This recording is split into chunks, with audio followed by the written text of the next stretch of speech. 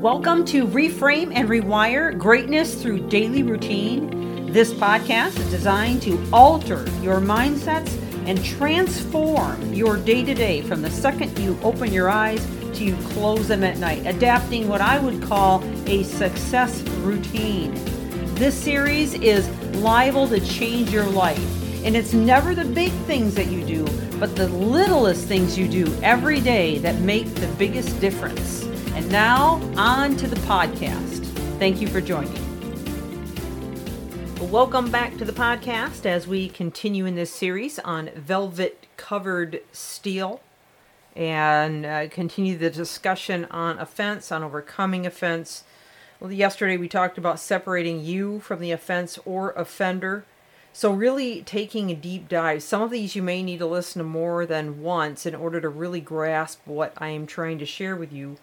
As this is a pretty deep topic, especially right now when there's so many opportunities out there to be offended. So if you're just now joining, or you've been listening but you're not quite grasping what I'm saying yet, luckily these are only 7 to 8 minutes each, so you can go back and listen again or go back and listen from the beginning. So let's talk today about the next benefit that you can gain by choosing not to be offended. And remember, it is a choice. Yes, people put it out there. Yes, it can hurt. It can be damaging. It can make your blood boil, for sure. No question about that. But yet we still choose whether or not we're going to let it get inside of us and alter us internally. And we can decide in advance that we're not going to do that, that we're going to, put ourselves in sort of a bubble and allow everything that is offensive to bounce off of us so we can maintain who we are. And that's kind of where we focused yesterday. But today, I want to talk about the next benefit, and that is that you get to stay hopeful and filled with compassion for others.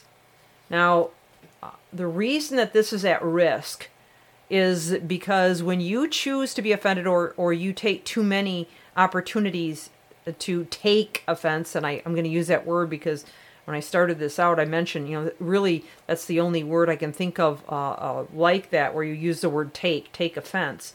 And that means you're just literally going to take it from someone. You don't have to take it. You can choose not to take it, even though the things they're saying may be very damaging, very hurtful, and the opportunity is definitely there to jump back down their throats. Choosing not to take it allows you to keep hope and compassion for others, because if you don't, then after you see countless images and you have countless opportunities of offensive reactions of people, you'll start to get this victim mentality. You'll start to feel like everyone's out to get you. You'll start to lose hope in mankind, that there's anybody nice out there anymore. You'll start to feel like it's too hard and that everybody's just completely gone off the deep end. And that's going to make you suspicious, and it's going to make you feel like you're on eggshells around everybody all the time. And you'll lose your ability to be compassionate or empathic to others, because you won't be able to trust them, right? And you'll start thinking the worst of everyone instead of giving them a chance to be better.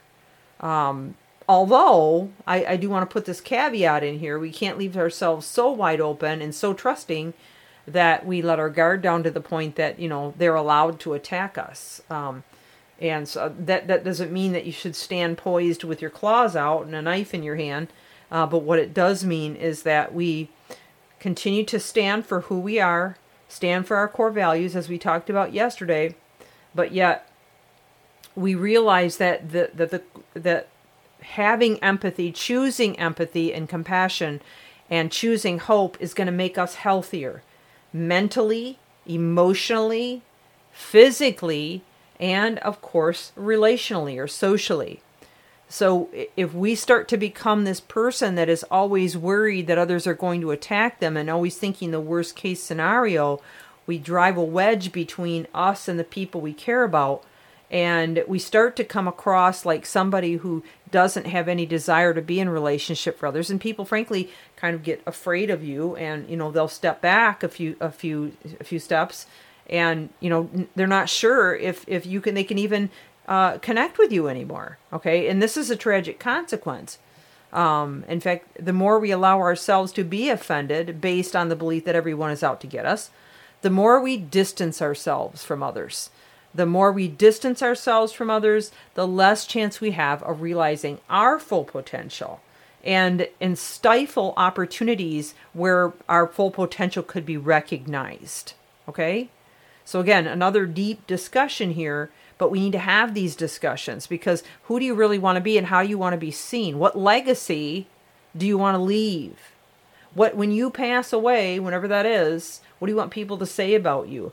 What kind of an impact do you want to make in the world? Do you want to make a difference in the lives of others who are willing to receive the love and the compassion that only you can offer? Do you want to rise above all the critics and cynics and all the offenders out there and the people that don't want to rise above it and are just falling in line with all this group mob stuff? Or do you want to be somebody that's out there making a difference?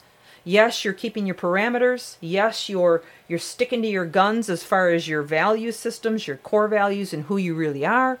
But yet you're still rising above all of it and making an impact in the lives around you with empathy, compassion, and hope. Okay? That's not easy to do, especially in our world today. That's not an easy thing to do. But only the strong, only the bold, only the courageous will be able to embrace this way of thinking and be able to set up a balance that's healthy, strong, and effective. So think about that. Chew on those thoughts and realize that the benefits far outweigh the consequences when you start to have those kinds of thinking patterns. And these are going to be the change makers, the innovators, and the winners of the lost in our world today and in the days to come. Thank you for joining. This is Michelle Steffes. Reframe and Rewire. Have an amazing day.